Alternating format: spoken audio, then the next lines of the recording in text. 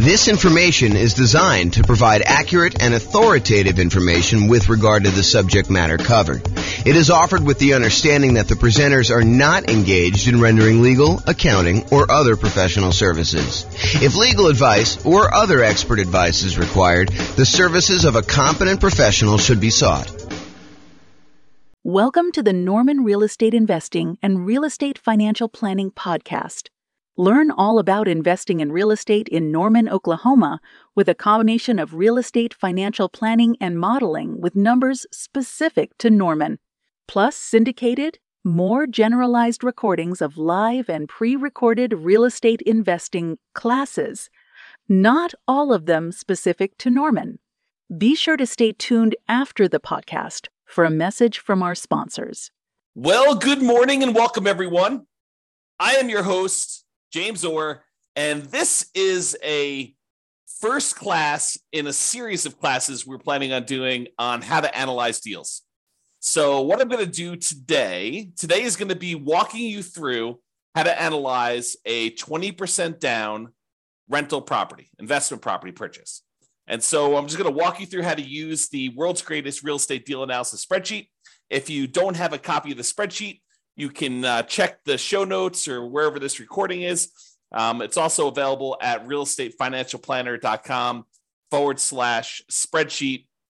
You'll have to have it emailed to you. That way we can keep you abreast of any of the updates or changes we make or any of the new improvements we make in case there's an error somewhere and we need to get it out to you. That's why we require you to register in order to get it, but it's completely free.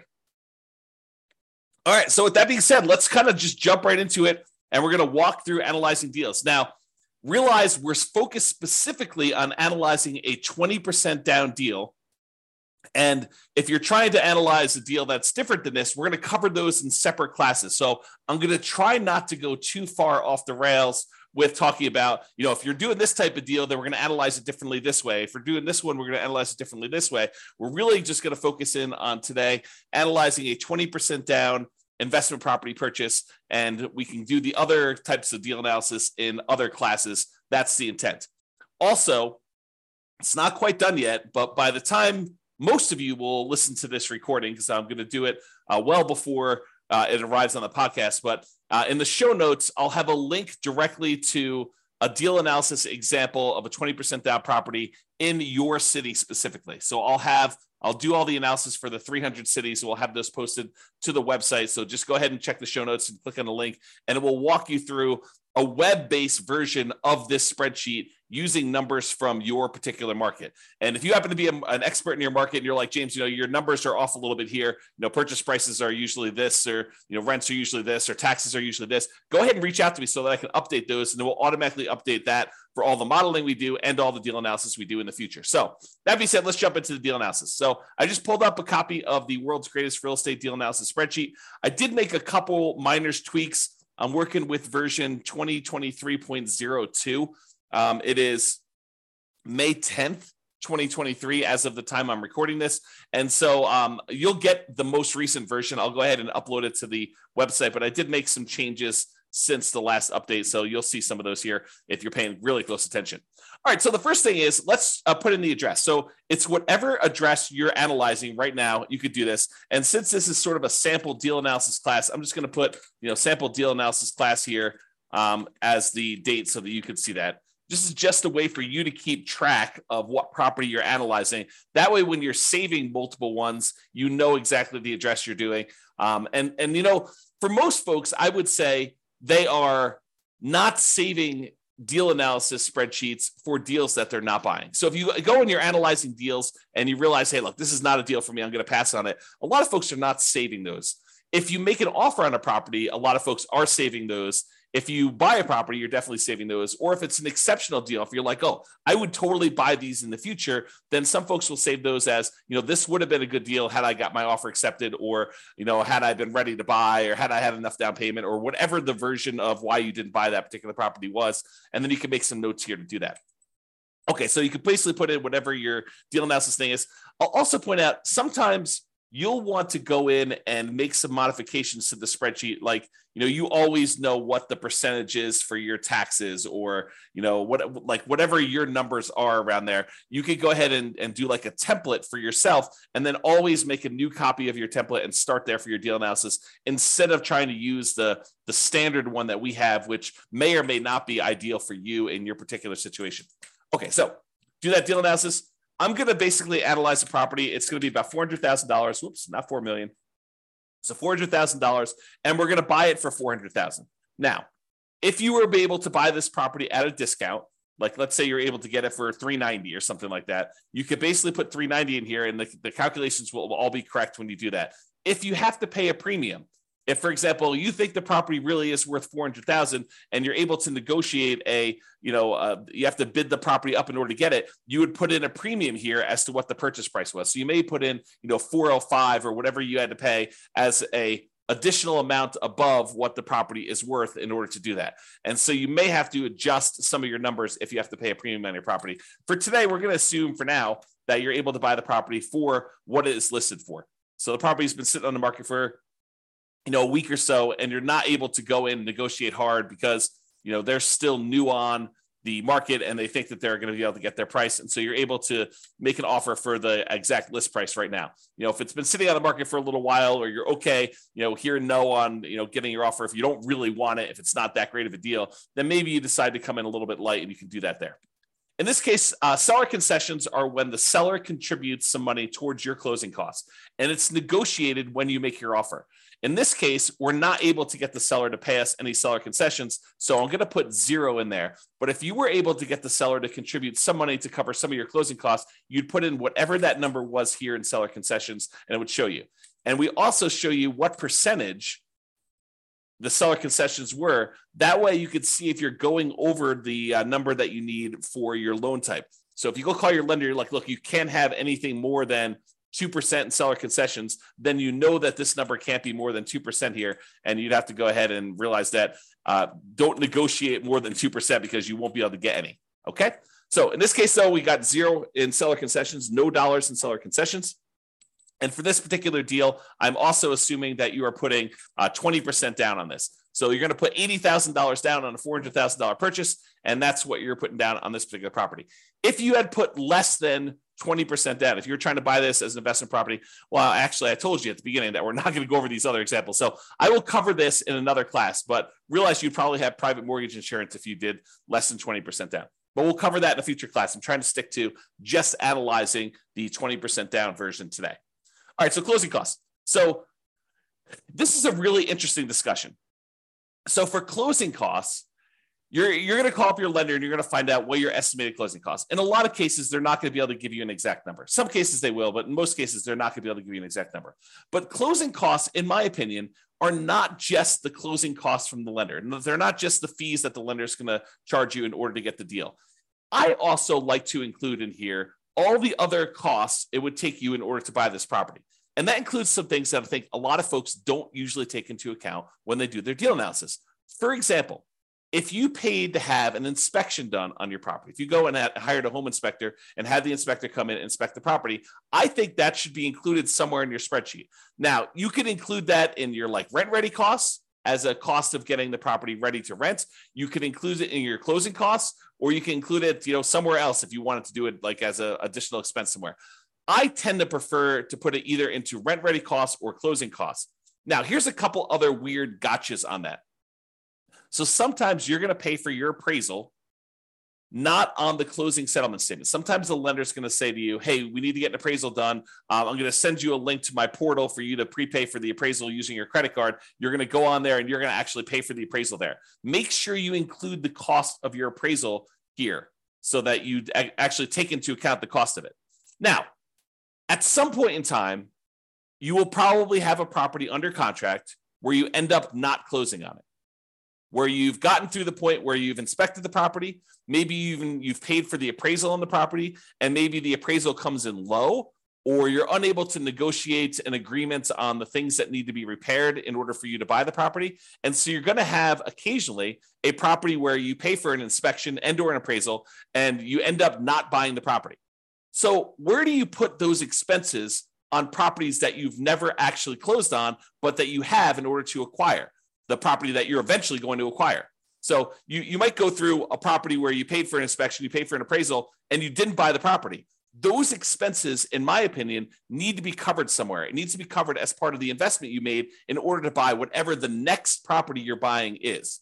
So for me, I like to include any previous inspections and appraisals I had to get to the point where I'm buying the property that I'm currently on. So I sort of associate any inspections or any appraisals I have on properties that I'm about to buy the next property with, if that makes sense. Okay. So really the intention is, look, I had to go through this one property that I ended up not buying in order to be able to buy the property that I'm now currently buying. So I need to take into account those expenses there. And I would usually either put those into rent ready costs or to closing costs. Either one of them works. It's really just covering that expense somewhere so that you know exactly what you have into the deal. Okay. So closing costs, in this case, we're going to assume that it's about 1.1%. And you call up your lender and you got those, and you adjust it so that the number, the cash amount you have in the deal is correct, or you have this rent ready cost. So let's talk about rent ready costs. What is a rent ready cost? A rent ready cost is money you're going to need to spend on the property after you acquire it to get it ready for rent. Sometimes we buy essentially brand new properties, and brand new properties still have rent ready costs. For example, a lot of my clients buy new construction properties, and when they buy new construction properties, there are things that the builder does not always provide that we need to pay for. Sometimes it's blinds for all the windows. Sometimes it is, fencing for the property. Sometimes it's new appliances, like the builder decides not to include the refrigerator in their deal, or you choose not to pay for the refrigerator from the builder because there's a premium on it.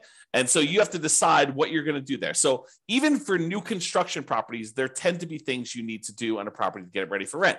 And usually what we do is we look at the inspection report to get an idea of the things that we need to do to a property to make sure that it's ready to go. You're always going to get, when you get an inspection, you're going to get a list of the things that the inspector believes should be handled, should be addressed on the property. You will be able to negotiate some of those, some of the time, with some sellers to get them to cover those. In a lot of cases, though, you still want the deal and you're not willing to nickel and dime the seller because there's 3 other offers behind you, and the seller's gonna be like, I'm not doing anything. You were the high bid, and we have 2 other offers behind you, all above asking price. And so rather than spend the $3,000 to do the work that needs yours, there's someone behind you it's $500 less than where you are. And so they may choose to not do the repairs. Or you may choose, as part of your negotiation when you make your offer that, hey, look, I'm not going to ask you for all the small stuff. If there's something major that comes up on inspection, then we'll definitely have to discuss that. But if, the inspector says, look, you need to replace this broken faceplate on a light switch, I'm not going to ask you to do that. Right? That's part of your negotiation in order to get your offer accepted. So there are going to be things you're going to need to have done on a property. That's where you put that number in rent ready costs. You put all the expenses you need to do in order to get the property ready to rent in rent ready costs right here. And so, even if you're buying a brand new property, you're probably going to have at a minimum $1,000. So, to put $0 in here, I may have had, trying to think about this. I'm going to estimate because there's no way I could do it exactly, but maybe 3 properties in my entire career that had $0 in rent ready costs. And they were like the exceptional properties where someone lived in the property and every little thing was handled already on the property. It was in perfect condition, better than new, so good that you walk in, you're like, there's literally, I can't spend $1 in here. But that is so rare. In most cases, you're going to have some money that you need to spend on in order to have rent ready costs. Okay. So rent ready costs, you put them in there. Now, we're going to go down here in a second. We're going to look at different rents on this property. I'm going to show you what it looks like here. But this would add up if you had cumulative negative cash flow. So let's go ahead and assume for a second that you're only able to get, I don't know, let's call it $2,800 a month of rent on this property. Okay. So now you've got negative cash flow. You put in, we're estimating, it's not true, but we're estimating for this particular property that you have $2,800 a month in rent on it. And you can see from it that you have negative $329 per month in negative cash flow. So what then happens is this calculation, this is actually going to go calculate how much cumulative negative cash flow you have over the entire ownership period of the property. And if you want to see how we do that calculation, I'll go into overrides. We'll show you all what's going on here. So if we go and look up the cumulative negative cash flow, just scrolling down until I find it. So here it shows you what the negative cash flow is per year on the property in the first year. So this is showing you that it's negative $3,948 in negative cash flow in the first year on the property. And you could also see here, this is the little spark line. The spark line shows you, the red dot shows you where it's negative, and then you can see where it eventually levels out and you have no negative cash flow on it. Okay, so first year, about negative $4,000. However, in year two, your mortgage payment stays the same, right? Your principal and interest part of your payment stays the same. Your taxes, they go up a little bit. Your insurance, that goes up a little bit. Your rent on the property goes up a little bit. And so a lot of the expenses on the property, which are tied to our estimate from rent, like vacancy and maintenance and property management, those all go up a little bit. But overall, your cash flow tends to improve because your rent goes up. Let's call it 3%, which is what I think we're using here. But your property, your principal and interest part of your payment remains fixed. And that's the largest part of your expense. So what tends to happen is your cash flow tends to improve over time. In this case, because we had negative cash flow to start with, it becomes less negative. If it was positive, it would become more positive. Okay. So in the first year, we had almost $4,000 negative cash flow. But in year two, we only had negative $3,310. And in year three, we only had negative $2,652. And in year four, we only had negative $1,975. And in year five, whatever it is, we had negative $1,277. In year, whatever this is now, six, negative $559. And then by the time we get to this year, year seven, we have $0 negative cash flow. So what the software does is it actually sums up all of these numbers for you and tells you what the total amount, the cumulative total of negative cash flow you have over this entire period until you no longer have negative cash flow. So we estimate that you're not going to have negative cash flow on this property.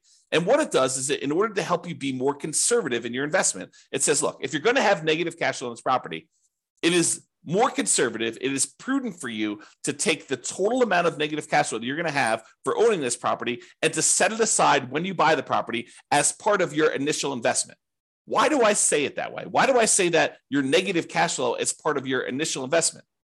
Because what negative cash flow really is it's deferred down payment. And the easiest way for me to show you this is to show you what happens if you put down more. So we have 20% down right now. If I decide to put 25% down, you can see that the negative cash flow is less. Okay. If I put 30% down, the negative cash flow is less. If I put 35% down, then I have no negative cash flow. So really what negative cash flow is it's saying, look, if you had put 35% down, you wouldn't have negative cash flow at all when you bought this property. But because we're choosing to buy a property with less down payments, we're deferring the down payment that we could have put down up front. Now we're choosing to pay that over time in the form of negative cash flow. Another way of saying it is you could go find a better deal if you could find a better deal. But if you're saying, look, I've gone and I've looked at my marketplace, I've analyzed 100 deals, and this is what deals are in my current marketplace with this interest rate, even if I'm looking for the best deals. Sometimes that happens. You could choose to go to a different market. You could choose to apply some of the 88 strategies we have to improve cash flow. Or you could say, look, based on the criteria that I have, the deals that are available in my marketplace, the interest rate environment that we're in, the rents we're able to get, all of those things say, look, if I put 20% down on this deal, it's going to have negative cash flow. And so really what I have is deferred down payment in the amount of $13,721. Okay. Now, what I want to point out to you is it better for you to put the 20% down or to put aside or to put more down and not have the negative cash flow? So in this case, we would have to have $13,721 set aside to address any negative cash flow we had in a particular marketplace, because in this case, we chose to put 20% down. Okay. So it's $13,721. Let's call it $14,000 just to round up. So if we had put 25% down, we went from $80,000 down payment to $100,000 down payment, which means that we put an additional $20,000 down. We had $14,000 in negative cash flow, or now we can put 25% down and we have $20,000 more and $100,000 down total, and we still have negative cash flow. If we put 35% down, which is about, let's do 34% and see where it is. 34%, 33%. Okay, so 33%. So instead of putting $80,000 down, we could have put $132,000 down and not had negative cash flow. In other words, we could have put $52,000 more down to acquire this property, or we could have set aside $14,000 to address the negative cash flow issue. Would you rather put $52,000 down or put $14,000 more into a savings account to address the negative cash flow issue you have on the property? The choice is yours, right? Because you could have put $52,000 more down, or you could have put $14,000 aside in order to address the negative cash flow. That's the difference, right? That's the difference between putting it up as down payment or setting it aside as deferred down payment in the form of negative cash flow over time. Okay, so let's go back to 20% down. We've had that discussion.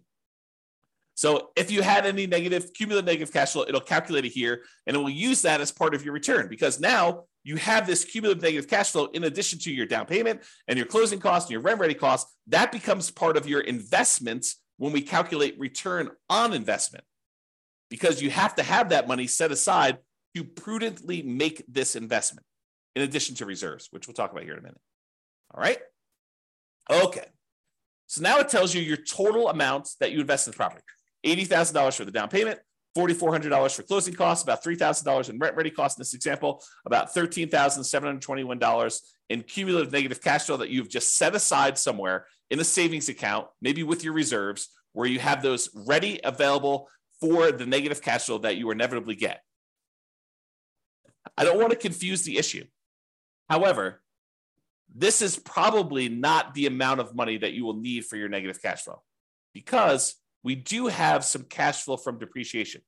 When you buy a rental property, you get tax benefits of owning the rental property.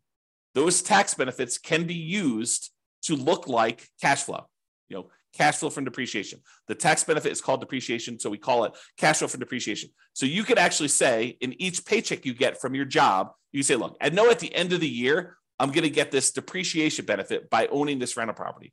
So instead of actually just waiting to the end of the year for my tax return to be done and getting a refund by overpaying my taxes, what I could do is I could go into my job, my employer, go to HR and tell them, look, I would like to make some adjustments to my exemptions because I know that I'm getting about this amount back on my taxes at the end of the year. So I can adjust my exemptions so that I get more in each paycheck that I could then use to address the negative cash flow on the rental property, or to supplement positive cash flow if you were getting positive cash flow. It doesn't have to be negative. So in this case, it shows you that using the below market rent that we just put in here for this example, that negative $329 in cash flow plus $206 in cash flow from depreciation, which we've estimated based on our effective income tax rate. So you have to put it in here to estimate it. It's based on your actual income tax rate. But in this case, we just use an estimate. You can put whatever your number is here.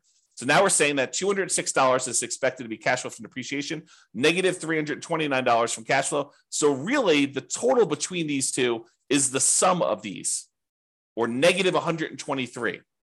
So it's not really negative 329. It's really negative 123. So this is conservative. Okay. That's why we're saying it's more conservative to do it this way, even though really you're not going to have anywhere near that much negative cash flow. It's going to be more like negative $123 a month instead of negative $329 a month because of the tax benefits, the cash flow from depreciation. All right. I think I covered that. So this calculates your mortgage amount.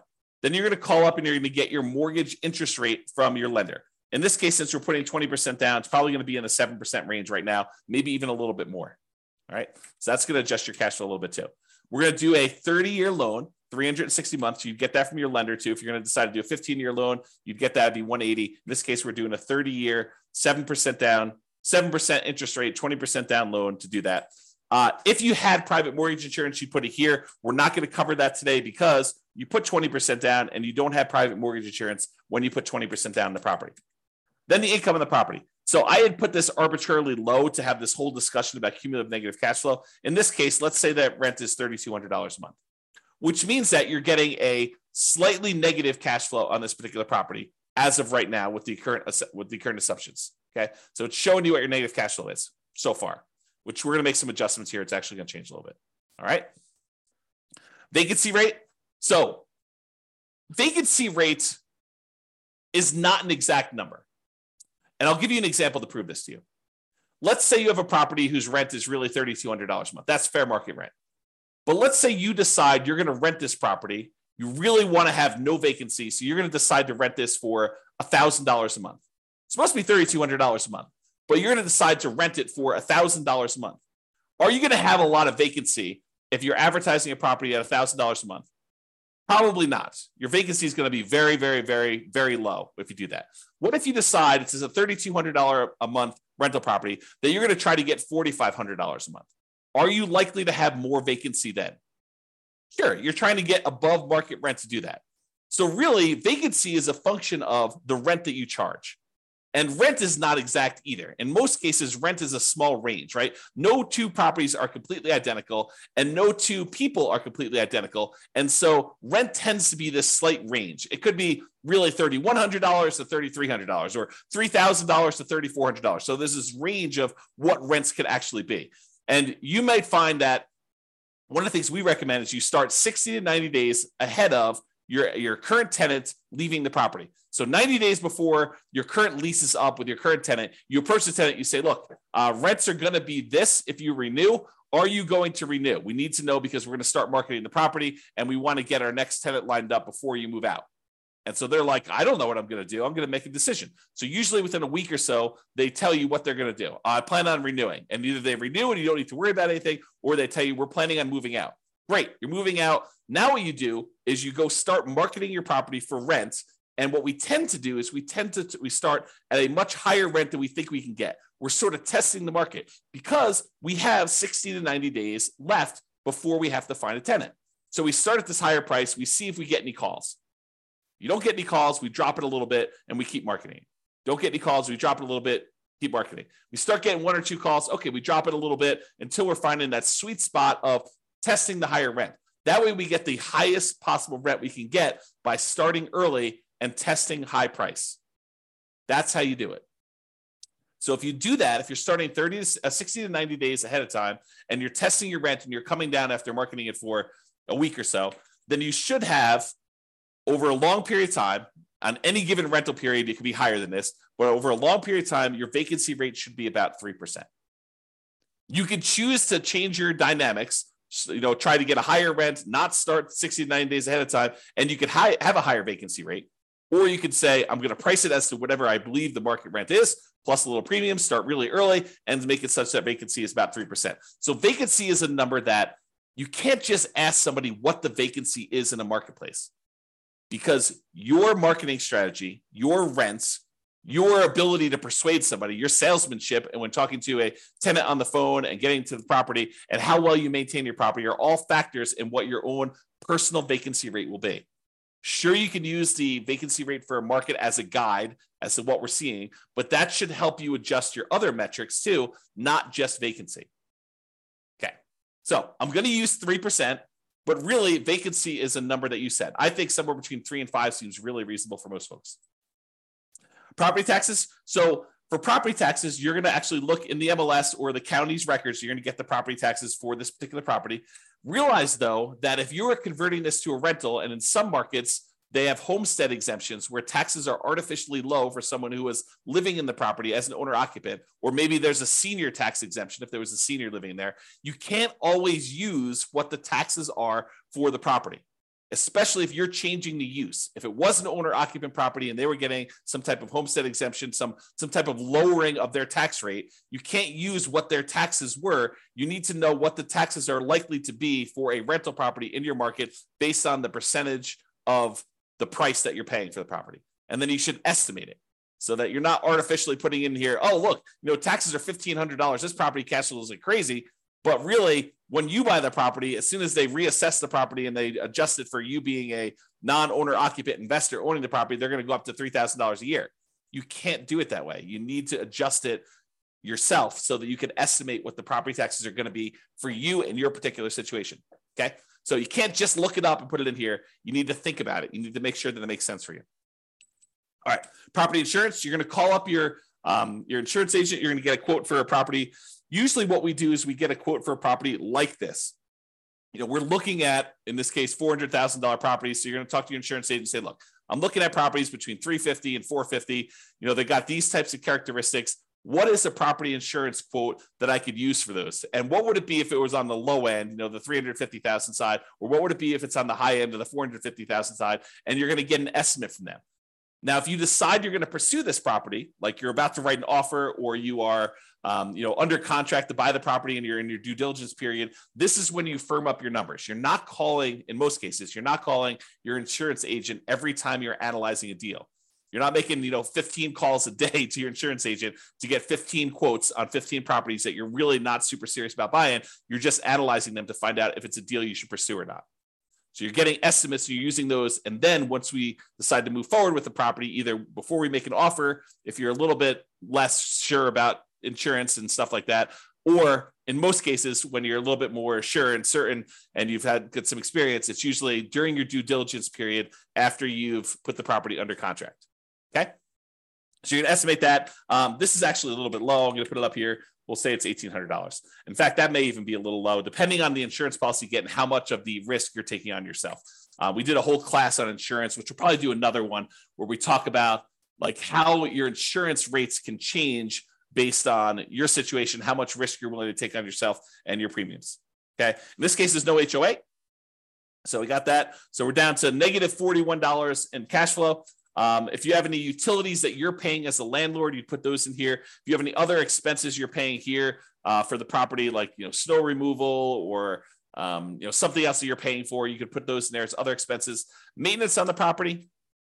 So I separate out maintenance and capital expenses. We have a whole class on how to calculate what number you should put in for CapEx. Some people choose to include it in maintenance, but you'll get a feel for this over time. But part of it is you need to look at the dollar amount that you're doing and make sure that the percentage makes sense to you. So if you figure out, what the maintenance you expect to have on the property, how many on average, plumber calls and electrician calls based on the condition and the age of the property, the effective age of the property.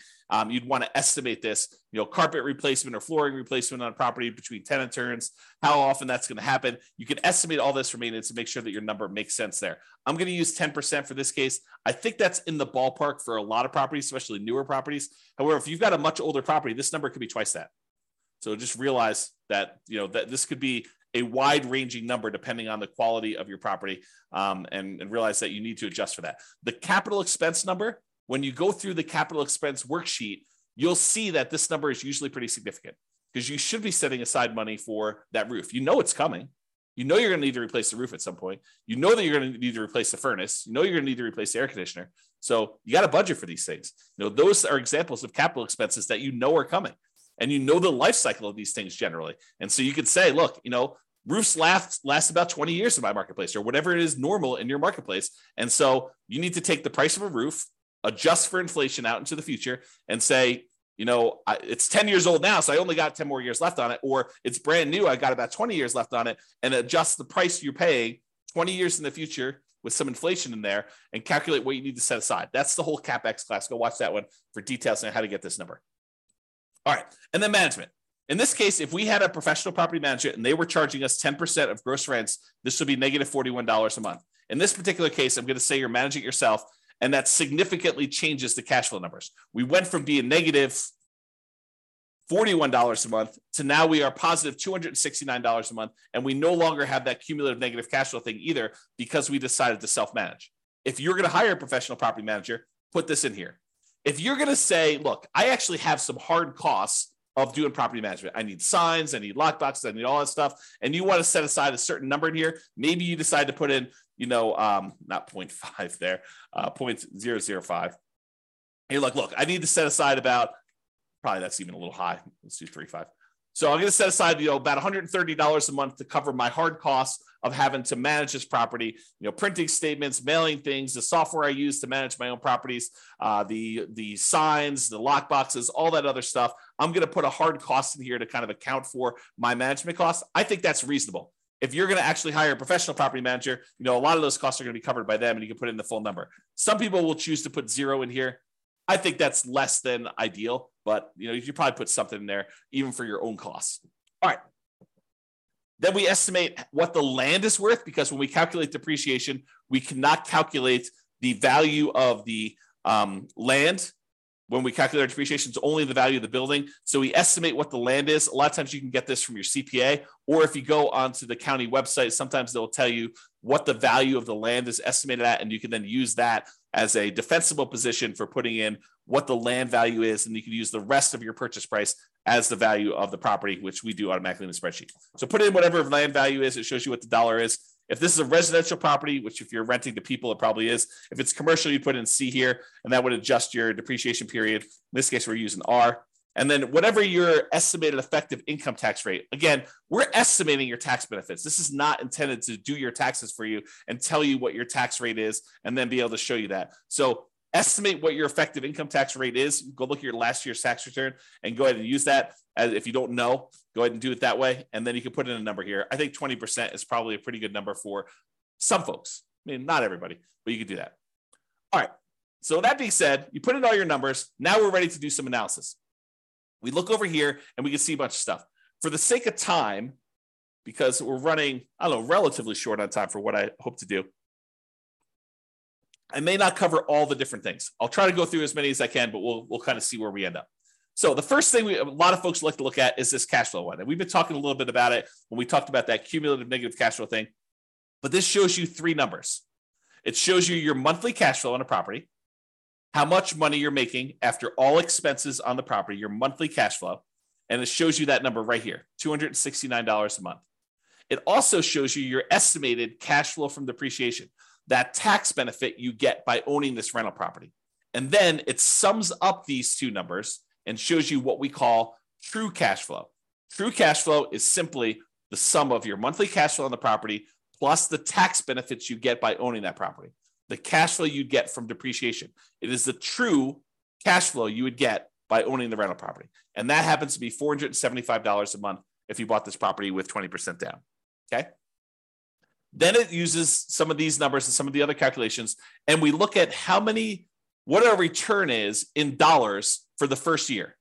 So if you want to see the first year, if we just look at the raw returns, we're making about $12,000 from appreciation, the tendency for property values to go up. We're estimating a 3% appreciation rate. And so we're making about $12,000 from appreciation. Now, this is true whether we are just looking at the dollars for not including reserves, and if we're including 6 months of reserves, or if we're including 12 months of reserves. That's what these three different ones are. This is the total return you're getting in dollars if you have no reserves at all. This is the return in dollars if you have 6 months of reserves, and this is the return in dollars if you have 12 months of reserves. And so it shows you the difference in returns for those calculations. Appreciation is the same for all three, okay? Then cash flow shows you have $3,229 per year in cash flow by buying this property, and that's the same for all three. Then how much you're paying down on the loan, your debt pay down, that's the red bar. $3,251 is how much you're paying down on the loan in the first year on this property. And that's the same. And then that cash flow from depreciation, this number times 12, basically. And it shows you it's $2,473. That's your cash flow from depreciation. Then you have no reserves in the first one, so there's no gray bar, but there is a small gray bar here showing you what the return you're earning on the 6 months of reserves that you set aside. So we assume that if you're going to have 6 months of reserves, you're setting that aside in some type of account where you're earning a return. And for the 6 months one, we use 1% as the default. So you're earning 1%, you have it in some type of savings account. So you're earning $340 per year on setting aside 6 months of reserves. Then if you decide, look, I want to put aside 12 months of reserves, but because I don't need the full 12 months at any given time, I could take the majority of that and I can invest in something a little bit more aggressive, like stocks. And so you might be able to earn 7 or 8%. Let's call it 8%. I think that's the default. And so you're earning $2,721 per year on setting 12 months of reserves aside in the stock market. Because we're going to set those reserves aside, we're actually going to take into account the return we're earning on those reserves. So it shows you now the total amount in dollars you earned in year one for these three different scenarios. If you're not taking into account reserves, you're earning $20,953. If you put aside 6 months of reserves in a 1% account, you're earning $21,293. And if you do 12 months of reserves, so you're setting those aside in the account at 8%, you're getting $23,674. Okay. So it shows you the dollar amounts of the three different situations. Now, you're like, dollar amounts, that's really good to know, but Obviously, if I have to put a lot more down in order to get that return, that's a different return on investment than if I had to put very, very little into this deal in order to get those returns. And you're right. And so what we want to look at is the return on the amount you had to invest, or return on investment in year one. And that's what these three are. And they match up. This is the return if you had no reserves. This is the return if you had 6 months of reserves. And this is the return if you had 12 months of reserves. And so it just shows you very clearly that your overall return is 23.97 if you are ignoring reserves, which you shouldn't, because in order to make the investment, you really should have reserves. So this does take that into account. It calculates now what your return is if you set aside 6 months of reserves and this total cost to close. Okay. So 20.39% is your overall return. And it shows you what the breakdown is. It shows you that, look, you're earning 11.49 from appreciation. 3.09 is your cash on cash return. 3.11 is the amount of return you're earning from paying down on the debt. 2.37 is the amount you're earning from your cash flow from depreciation. And then I can't even read that. 2 point something, or maybe it's 0.33 for your return from your reserves. And then your total amount is at top. Okay. And then this is the return if you put 12 months in. It's 19.5. So the dollar amount you earned by having 6 months or 12 months of reserves actually increased the more you put aside in reserves. But now the return you're getting on the investment, which includes the reserves in the denominator, actually goes down. So it suppresses your return by having this amount in the denominator, by having this amount that you needed to invest in order to acquire the property. So if you were going to lie at a cocktail party and tell them about how great your return was, and you were going to ignore reserves, you'd tell them 23.97. But that's not true, right? Because in order to invest in this property, you really do need to have reserves. So really, if you set aside 6 months of reserves and you were earning 1% on that, that'd be 20.39. If you were setting aside 12 months, it's 19.5. And if you're like, James, this 8% you're using for the reserves, that's not appropriate. Well, let's go change what that is. So do a search for reserves. And let's see. So here you go. The rate of return you're earning on the 6 months reserves, we have it at 1%, but you could override this. So the rate of return we're earning on the 12 months is 8%. So let's go ahead and change it. Let's say, I'm only really earning 4%. Great. Let's put it 4%. It'll adjust all these other ones. If you want it to go back up to 8% in year two, you can have it do that. I'll go ahead and leave it out for now. And then we go back here, and provided the software is working, it changes that number for you. So now it recalculates it. It recalculates what you're actually earning on that and what the overall return is. And you can override that for any year. You can override any number, right? You can change the return for that. You can change the return in dollars you're earning. You can do anything you want here and override any of those numbers. That's what all the overrides are for. Okay. Also, the interesting thing about overrides, which we'll cover in a class, probably not soon, but eventually, is because the way it's set up with all these overrides for all these different years, now we could track and see how your investment performs over time. You could put in what your actual appreciation was in year one. You could actually put in what your cash flow was in year one. You put in what your actual debt pay down was in year one and your depreciation benefit was in year one. And then we could see how your investment performs because you're using real numbers. So this could be a tool now, not only to do deal analysis when you acquire a property, it could also be your deal analysis over time to keep track of how your investment performs. Okay. And we'll talk about that in another class. All right, so now you're looking at this. And with these three numbers, I think for most people, that's what they're looking at to make a determination as to whether they invest. A lot of times they're looking at cash flow. A lot of times they're looking at the returns. A lot of times they're looking at this cash on cash return on investment, which is the green percentage as to how much they invested. And they're looking at overall, is this a profitable investment for me? I'm making $21,000 or so by making this investment. And it's about a 20% return. Is that meet your deal criteria? Is that something that gets you excited about buying this property? For some people, it's like, yeah, that's a lot better than what I'm doing elsewhere. Other people, it's like, heck no, I'm not getting out of bed for, less than 50% return or 100% return. It really depends on you, the types of deals you're doing, the type of strategy you're doing, your marketplace, and the economics that are going on. And so you got to decide what a deal is for you. Okay. So those are the top three. Let's talk about some other ones. This shows you your returns if you sold the property at this year. So if we look at year 6, you can kind of see the return you're getting is this 3 different returns, but it shows you the range of what they are if you sold the property. And it does take into account the expenses of sale. Your real estate commission going out, your share of closing costs when you sell a property, your depreciation recapture tax, and your capital gains tax rate. So it does take those into account when it calculates your returns when sold. It shows you a simple annualized return on investment number, a compounding return on investment number, or compounding annual growth rate is another way of looking at that, or the internal rate of return if you like those. So it has all three flavors of your return, depending on which one you like, and you can see what the overall return is. And you can see how those diverge over time and what they end up being. Now, you're like, hey, what are you using for the real estate commission going out? Because I'm an agent, I'm only paying half, or, I don't have, I'm not going to have depreciation recapture tax or capital gains tax because of this situation, do 1031 or whatever. Well, we've got the ability to override those as well, right? So you can go look at what those are, and you can say, look, I'm only going to have a real estate license for the next 5 years. So for the next 5 years, it's going to be, 3%. And then after those 5 years, then it's going to go back up to 6%. You can adjust those, and the software will then go do that math for you and show you how it affects your return by doing all that. Okay, so that's why it's designed to do the overrides the way it is. All right, but for now, it's going to be normal. All right, so you can now see all those returns. If you're a cap rate person, you're like, look, James, all this cash on cash is really nice, but I'm really a cap rate guy or gal. I want to see what cap rate is. Great, here's your cap rate. So it shows you cap rate over the first 5 years. It is the gray bar here, 7.19, 7.41, 7.63, 7.86, or 8.1. And this green one is your cash on cash return on investment. And some people like to look at the differences between those. So they're plotted on the same chart for you if you want to do that. These are the same numbers that are here though, right? So we're showing you the numbers for this return on investment number without the reserves. Okay. So these are more traditional non-reserve based calculations of these. Okay. Now, return on true net equity. So this brings up a discussion about what true net equity is. So true net equity is the amount of equity you would get if you sold the property and walked away. This is after your closing costs, after the real estate commissions, after capital gains taxes, and after your depreciation recapture taxes. Because when you sell a property, you don't get the difference between sale price and the amount you owe. That is, while we call that equity, that's not a real number.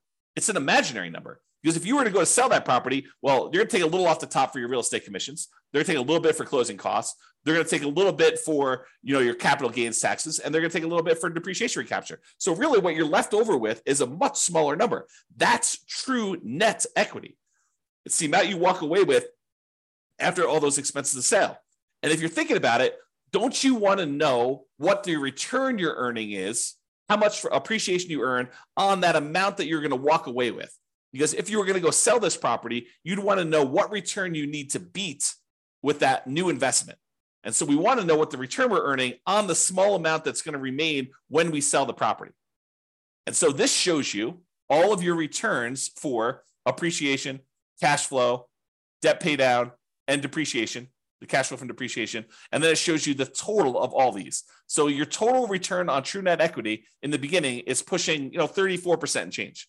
Okay. But over time, your return on true net equity typically goes down because your equity tends to grow, and the returns, even though some of them grow, some of them stay the same, but the returns tend to grow slower than your equity does. And so what happens is it tends to, over time, your return on true net equity tends to decline over time for most of the returns. We'll cover that in another class.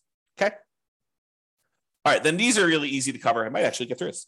So these are really easy to cover gross potential income, your gross operating income, your operating expenses, and your NOI, your net operating income. It just shows you your key metrics for year one. If ever you want to see these for any of the other years, it calculates all of them here. So you can go see what right here.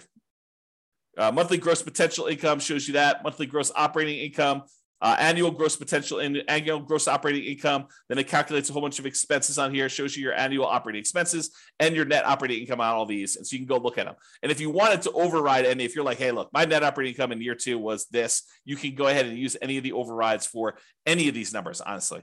I basically made everything overrideable so that you can override whatever you want. All right, so it does all those.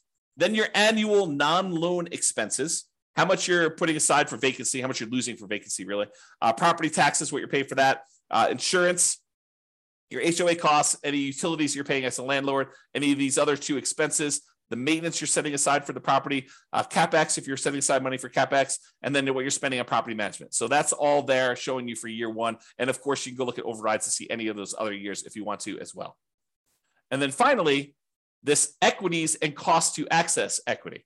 So ignore the dotted lines for a second and just look at the solid lines that are going up to the right. The darker section is your true net equity. It's that one we discussed over here. It's the amount of money you get when you walk away after sale, after taking into account real estate commissions, closing costs, capital gains taxes, and depreciation recapture tax. So it shows you how much dollar amount you'd have for that. So looking over here on the left side, you can see the dollar amount. It's about, I don't know, whatever this is, $60,000 for the amount of money you'd have in your equity, your true net equity. And that tends to increase over time. Now realize your cash out refi equity is how much money you could do a cash out refinance for a loan. And that usually is up to a maximum of 75% loan to value. You can adjust that percentage here.